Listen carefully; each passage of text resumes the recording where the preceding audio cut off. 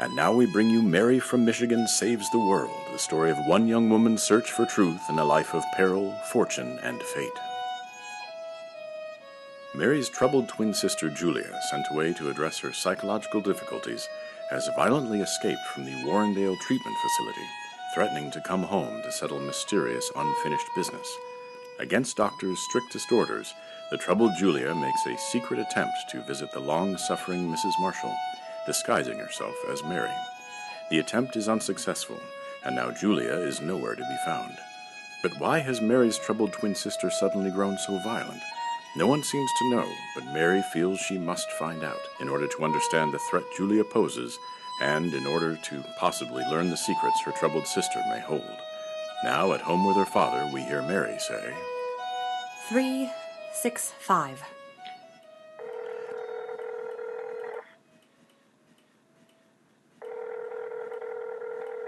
Warrendale Rehabilitation Facility, can you hold, please? Yes, I'll hold. Thank you. Just one moment. Papa, what was her counselor's name again? Karen Foster. Karen Foster. Oh, I hope they'll agree to talk to me after what Julia did when she escaped. It can't hurt to try, Mary. Stabbing that poor nurse in the neck with her pen, putting her in the hospital. Thank you for holding. How can I help you? Yes, I wonder if you can put me in touch with one of your counselors, Karen Foster. Are you a former patient? No, I'm a family member of a former patient. I see. My daughter is Julia Marshall. One moment, please. Your daughter? I think they're more likely to talk if they think I'm her mother. You're probably right. It's a good thing it was you who committed her, Papa. They've never seen Mama in person or heard her voice. This is Karen Foster. Oh, Miss Foster. Hi. My name is Jill Marshall. Julia Marshall is my daughter. Hello, Mrs. Marshall. How can I help you? Well, First, I wanted to express my sincere regret and horror over what happened the other day. We've never, ever known Julia to be violent. We're just shocked. Well, I really can't discuss very much with you, Mrs. Marshall. I'm sorry. Oh, I understand. There's an open criminal case against your daughter, and of course, there's the matter of medical confidentiality. Oh, of course. I'm really just calling to reach out and let you know how shocked and sorry we are for everyone there. And of course, especially for that poor nurse Julia stabbed. Yes. I realize I don't even know the poor woman's name. Her name is Ella Fontaine. Ella Fontaine. And do you... Well, I wouldn't ask you to do something you don't think would be appropriate, but I wonder if you wouldn't mind giving me Ella Fontaine's number. I know Matt and I would welcome the chance to reach out to her in person. I can ask. Oh, thank you. And, well, I would also like to thank you for caring for my daughter over the last several weeks, even if things didn't really end the way we might have hoped. Your daughter is a remarkable young woman in many ways, Mrs. Marshall. Yes. Wonderfully creative, powerfully imaginative. A beautiful singing voice, as, of course, you know. Yes. And, of course, very troubled, too. Well, yes. We were beginning to make some progress, I thought. She was beginning to make some real attachments here, among the patients and among the staff, too. Oh, well, that's wonderful. She's had trouble forming attachments in the past, as you know. Well, yes, she's always seen people in a sort of utilitarian fashion. I'm afraid you're right. Behavioral changes, of course, can take many, many years to really take hold, but the process was certainly underway. Well, that's very good to hear, but then... Well, why do you think she did what she did? I wish I knew. It was certainly a surprise to me. Of course, I only saw your daughter in a specific therapeutic environment where we could not only address her many issues, but where we could attempt to access the root causes of her behavior. You saw her one-on-one? Yes. She and I saw one another 3 times a week, one-on-one, and twice a week in group sessions. I see. But, of course, I wasn't on the ward with her. The kinds of things that might have driven her to do what she did, the nurses and the other patients would probably know more than I do, almost certainly. Yes, well, that is one reason I was calling, of course. Well, to see what we could find out about why she felt the need to escape and to do it so violently. I will say we were all quite surprised. We've had plenty of experience with violent patients, but Julia never seemed to pose that sort of threat. Yes, that's why we were... And that she should attack Ella Fontaine, that was especially surprising. Oh, why is that? I had the impression that Julia and Ella had grown rather close. Oh. As close as Julia seemed to be able to get to anyone, I mean. But this is the nurse she attacked. Well, yes, and that's the puzzling thing. Well, did this nurse Ella Fontaine say anything to you about what happened? I'm afraid I don't know. I haven't spoken to Ella since the attack the other day. Well, you understand why I asked. No, I do. Of course I do. Maybe something happened between the two of them. It would certainly appear so. So, okay. I know that it is a little strange, but if you could pass on Miss Fontaine's contact information, I would really like to talk to her. Mrs. Marshall, I'll tell you what I'll do. I'll reach out to her myself. I'll let her know that you'd like to speak with her. Oh, yes, of course, thank you. I'm not sure Ella's allowed to speak on the phone at all at this point, you understand? Yes, Miss Foster, I understand. The injuries she suffered were fairly horrible. She is still in the hospital. Oh, yes. But I'll see what Ella says, all right? And if she's up to it and if she wants to, I'll have her give you a call. Thank you. You're welcome. Goodbye. Goodbye. Success? Partly, Papa.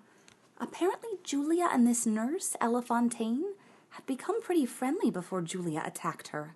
Well, that's strange. I know. It's strange that Julia would grow friendly with anyone in the first place. Right? Especially in a situation like that. Well, her counselor seemed to think she was actually making some progress. Really? Maybe Julia just sort of freaked out.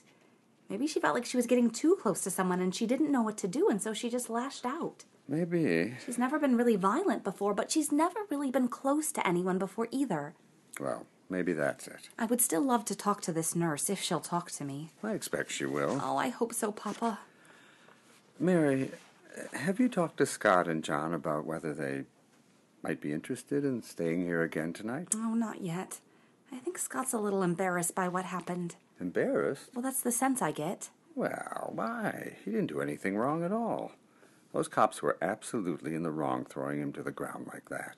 And then dropping him on the sidewalk while he was handcuffed?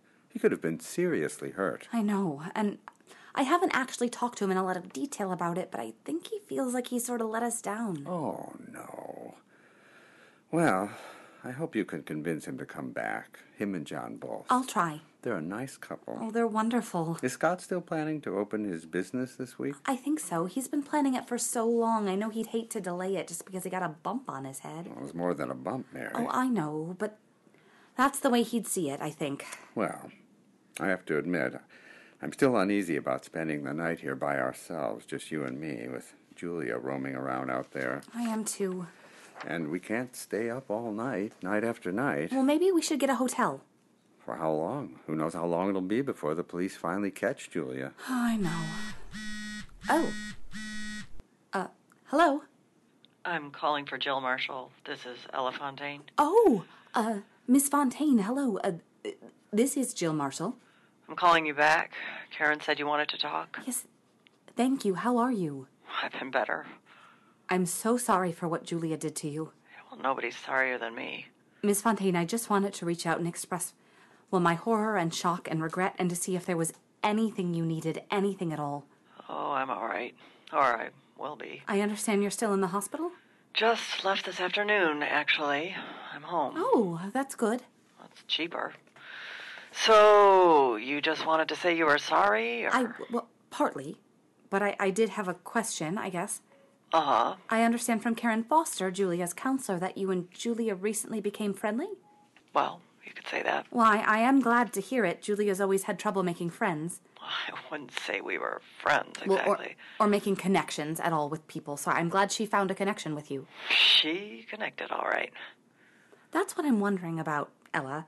It just seems strange that after getting close with you the way she did, that she'd hurt you, and hurt you so badly. You want an explanation? I would like to understand, yes.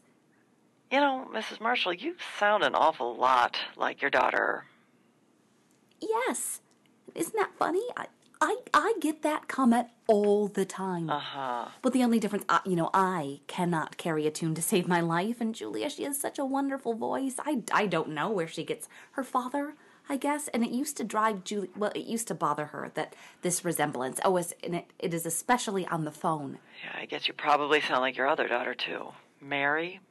Yeah, well, as a matter of fact, I do. Uh-huh. Well, Mrs. Marshall, the thing is, there's things I'm not supposed to talk about concerning my relationships with patients. You understand, confidentiality and all that. Of course. So even if I was inclined to talk to you, there's just a lot I couldn't No, say. I understand. But I don't think I'd be inclined to talk to you anyway, frankly. I see. I hear a lot of stories from my patients, Mrs. Marshall. I hear a lot of things that would make your hair curl, as my grandma used to say. No, I'm sure you do. It takes a lot to shock me, is what I'm saying. But your daughter shocked me plenty. She did? How? Well, maybe I actually don't have to tell you, Mrs. Marshall. Maybe you understand perfectly well. Well, no, I don't understand at all. We've always had our problems with Julia, but... Well, whatever story she made up to shock you, you understand that Julia is a wonderful, very practiced liar, that she always has been. I know liars when I see them, Mrs. Marshall. I'm trained to detect liars, and your daughter was not lying. Well, what on earth did she tell you that was so shocking? Well, Julia made me swear not to tell anyone, made me swear on my life, and when I tried to tell someone, it almost cost me my life. You won't want to miss the next chapter in Mary from Michigan Saves the World at this same time tomorrow when you'll hear Mary say, Papa, something strange happened up there at Warrendale. I know it, and I'm going to find out what it is. That's tomorrow on Mary from Michigan Saves the World.